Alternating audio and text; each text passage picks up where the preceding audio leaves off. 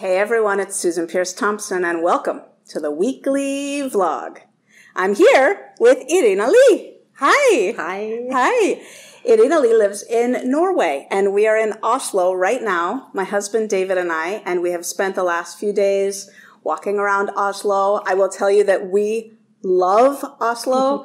My husband is Norwegian in background, and when we land in the Oslo airport, we feel completely at home. There's something about this country is like made in an IKEA mold or something. There's something very organized and well run and well functioning and beautiful about it. And there's sculpture everywhere and the people are good weather every time you come. Thank you for arranging that for us.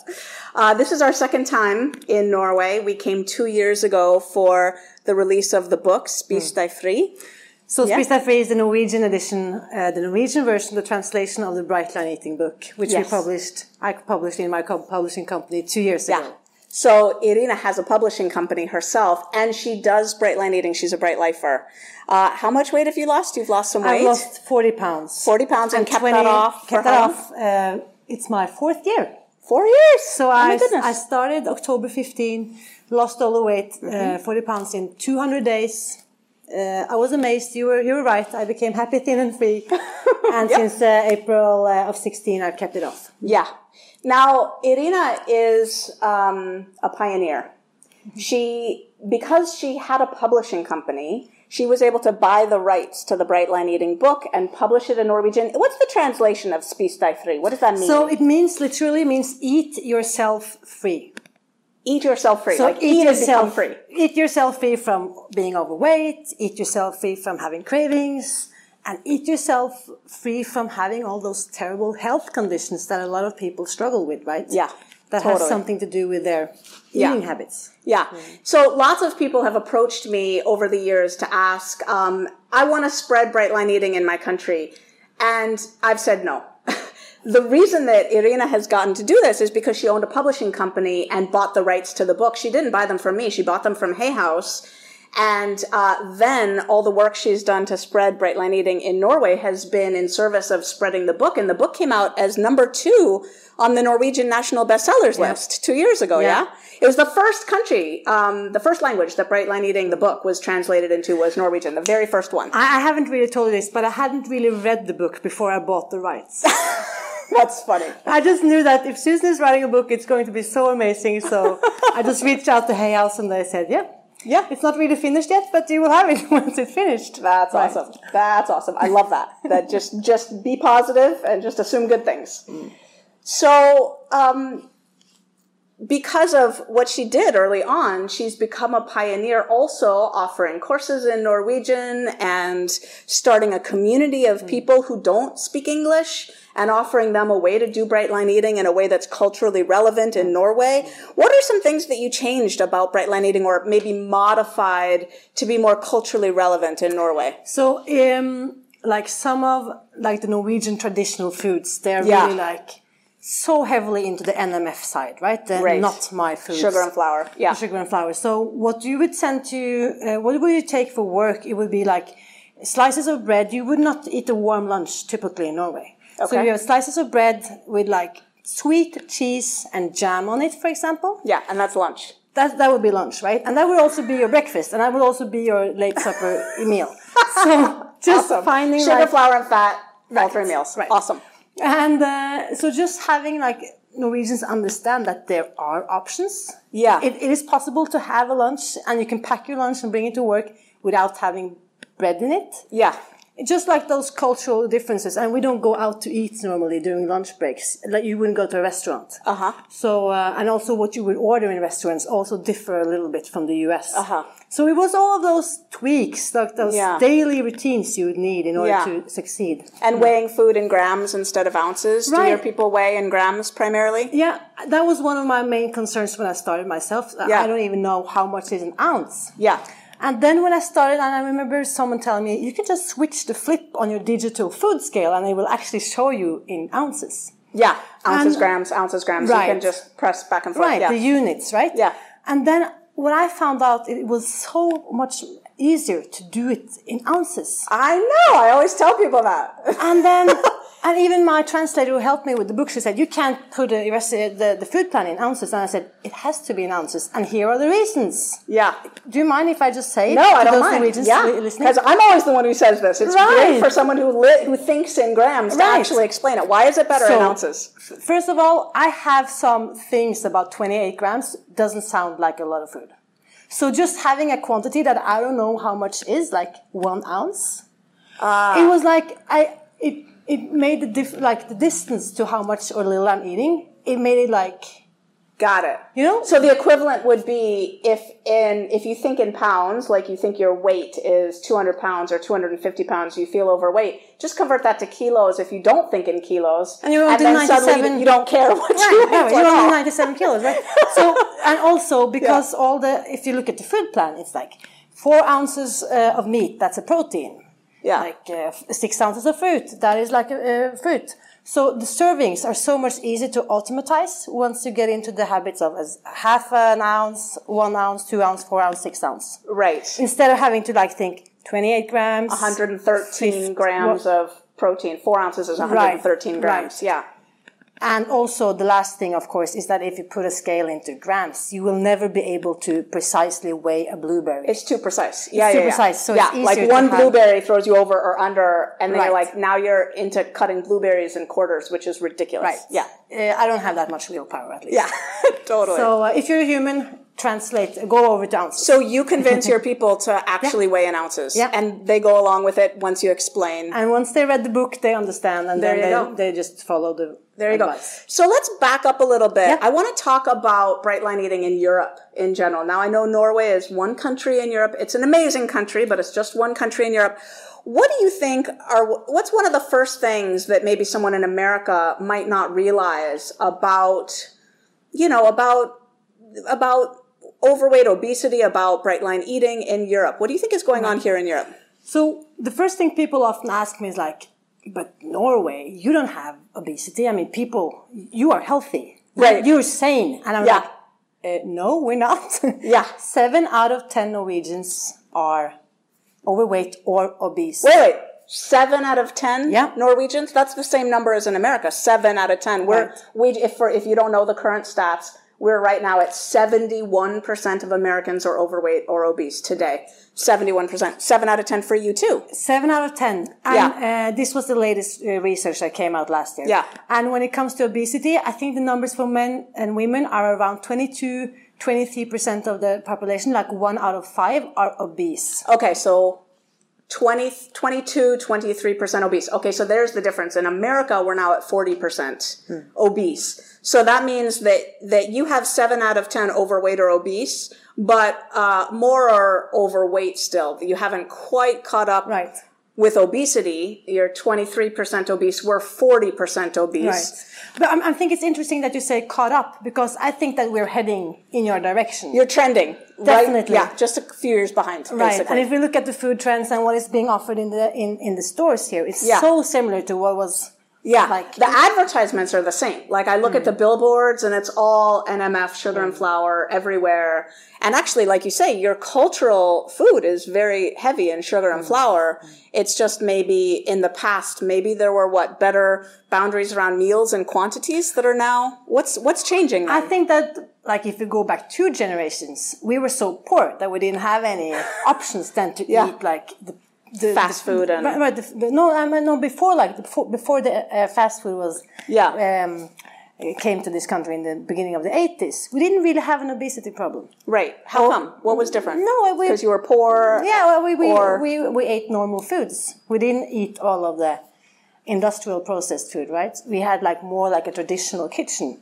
And then after I think McDonald's was established in Norway in 1981. Okay. And that you can see this, that's where it starts. Yeah. That where the shift starts. So for the last 40 years, people have just become fatter and fatter and bigger and bigger. So you think more processed foods? More processed foods one of the big differences. Yeah. Mm-hmm.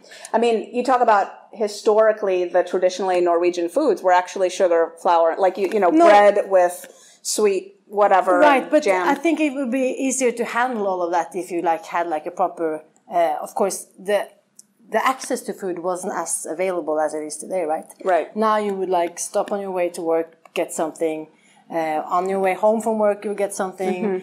When the sugar crash happens at 3 p.m., you will get something, right? So eating more often during the day. More often, definitely. Yeah, totally. So one of the things that you're doing, like I said, is you're offering you're offering a translation of the Bright Line Eating book, and you're offering a course that people can take, but it's different than the boot camp, yeah? Right. So because like I'm a yoga teacher myself, so I've included yoga, which I found is a perfect fit to everything we learn in Bright Line Eating. I mean, I'm a huge, everyone, okay, let me also add this. If you are fluent in English, if you can understand what Susan and I are talking about, go to her boot camp. I mean, that's what I did in 2015, right? Yeah. So, but there are so many people who reached out to me as the book came out, like saying, I don't speak English. How can I do this? So, of course, there's a language barrier, also the cultural thing, and including other beneficial stuff that I found helpful in my own journey. Yeah. And we have different journeys. And I also think that your experience is unique. Are you a 7 on the scale? Do I remember that right? Yeah. It's a little different there too. The first time I actually did your test, I was a 5. Oh. But then you changed it. Yes. And then I came out as a 6. Okay. And I've tried to do it as bad as I possibly can, even like exaggerating a little bit, and then I came out as an 8. Okay. So let's somewhere between a 5 and an 8. Okay. And it's like sometimes, but I treat myself as if I am a 10++. So you're I'm very surrendered. I don't even, when you say like some of you who are lower on the susceptibility scale might get away with this, I'm like, I'm not listening. Yeah. Because I know that's what can trip me up. Yeah, you value your freedom too much. So I'm really like conservative. Good for you. Right. Good for you. Because I feel that I have had the consequences as a 10++.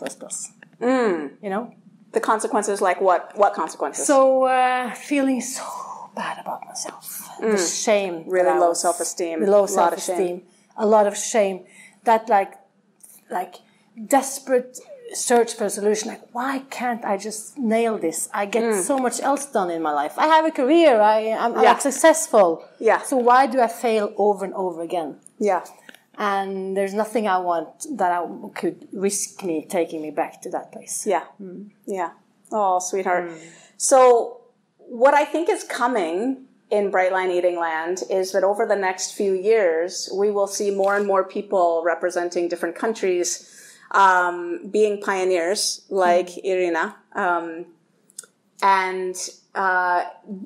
But not everybody who wants to do that owns a publishing company. So the road will be a little bit different. We don't yet have an on-ramp for people who want to represent their nationality or their language to become a representative of Bright Line Eating. But I think it's coming. We've been talking about this for many years, and I feel it closer than ever. So if you're in another country or speak another language and you want to be a representative of Bright Line Eating, I will say we don't have that mechanism yet unless you own a publishing company. But I think it's coming. And what's exciting is to look at the future. So speak a little bit about Norway in particular. How big is Norway, first of all? So we are 5 million people. 5 million people. Like the size of not even that big of a U.S. city. Right. Half of New York, right? Yeah. Less. Right. Yeah. So, I mean, half of Manhattan. Right. Half of Manhattan. Yeah. A third of L.A. And we are one of the longest countries in Europe. Right. So what's interesting, even though the health, the healthcare system is really conservative in terms of the golden standard. They would tell you if you want to lose weight, they will tell you exercise more and eat less. Does that sound familiar? Eat less, exercise more. Yeah. Raise your hand if that ever worked. Oh, whoops. No, and then since we're so few people, you can actually make, like me, last time you were here, we were on public television. So many people changed their diet after seeing Susan on TV. 2 years ago. When the book came out, I was in Norway and we were on morning television. And they still refer back to that, right? Yeah. So like one TV program, a lot of people I've met, like they read a magazine article that I was featured in 2017, right? And right after this, I'll be interviewed again on and there'll be some sort of, is this an article that's going to come out?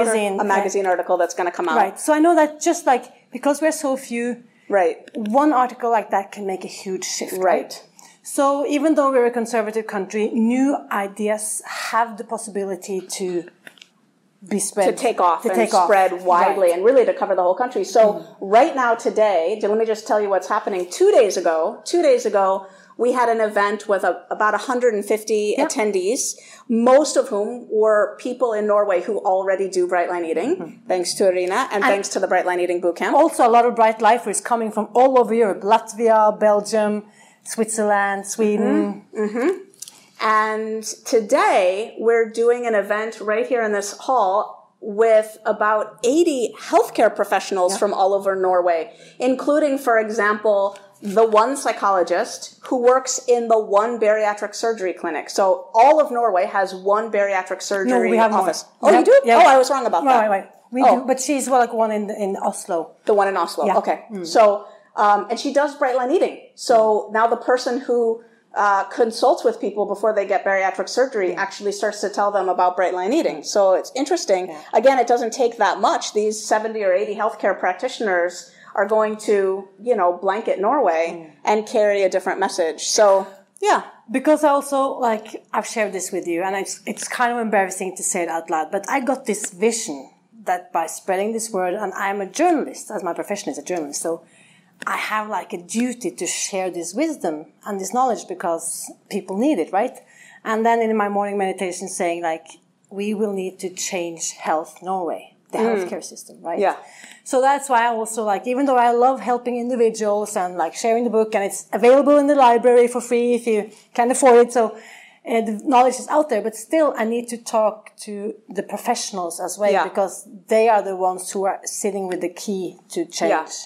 And then I'm thinking, if we can just change Norway first, then you can look to Norway. You can tell everyone look to Norway. Yeah. And then we will have this global shift. Yeah, totally. So there's the possibility of doing that. You can actually change an entire country if you live in Norway. You can have an impact really over an entire country. And then that country serving as an example can spread throughout Europe. So what I'm going to do is I'm going to have my team put a link below to the talk that I'm going to give here in just a few minutes, just the slides of it so you can see for yourself, and some of the publications that have come out. So something that's different now as I talk to these healthcare professionals compared to 2 years ago is that Bright Line Eating's been busy collecting data and publishing that data. So again, of course, when you present to healthcare practitioners, if you have published findings, it means a lot more. So this stuff just takes time, right? And from 2 years ago to now, we've done a lot more work. And so it's sort of it's a movement that just takes time to get off the ground, but we're maybe on the precipice of a tipping point that's going to be pretty exciting here in Norway. You feel it? Yeah, I feel it. Does it feel it's that? Whoa, it's happening. There's a shift. And also one last thing, because a lot of people have also reached out to me, how can we do this in France, Sweden, Switzerland? And I'm thinking the most important thing I have done is to take care of my own lines. I think no one would have been attracted to this if I hadn't been doing it myself. Your own Bright Line Eating program. Right. Yeah. Doing the program myself, that is what I'm thinking. When Susan was talking, she was a professor, she was a psychologist, doctor in psychology, all of that, but the credentials that I was listening to that you're doing this yourself. Right.